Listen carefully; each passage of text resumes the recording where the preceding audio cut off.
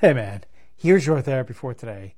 Here's the powerful and positive affirmation that I wrote for myself to be utilized this year and maybe subsequent years.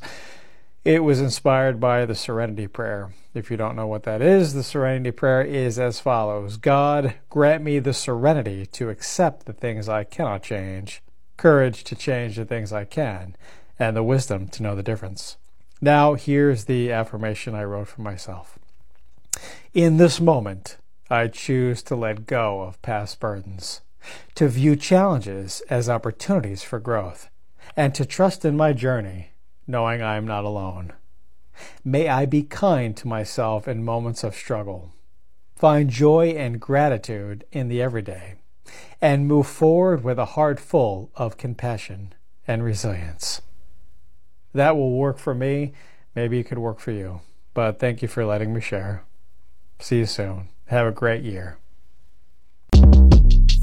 Shortcast Club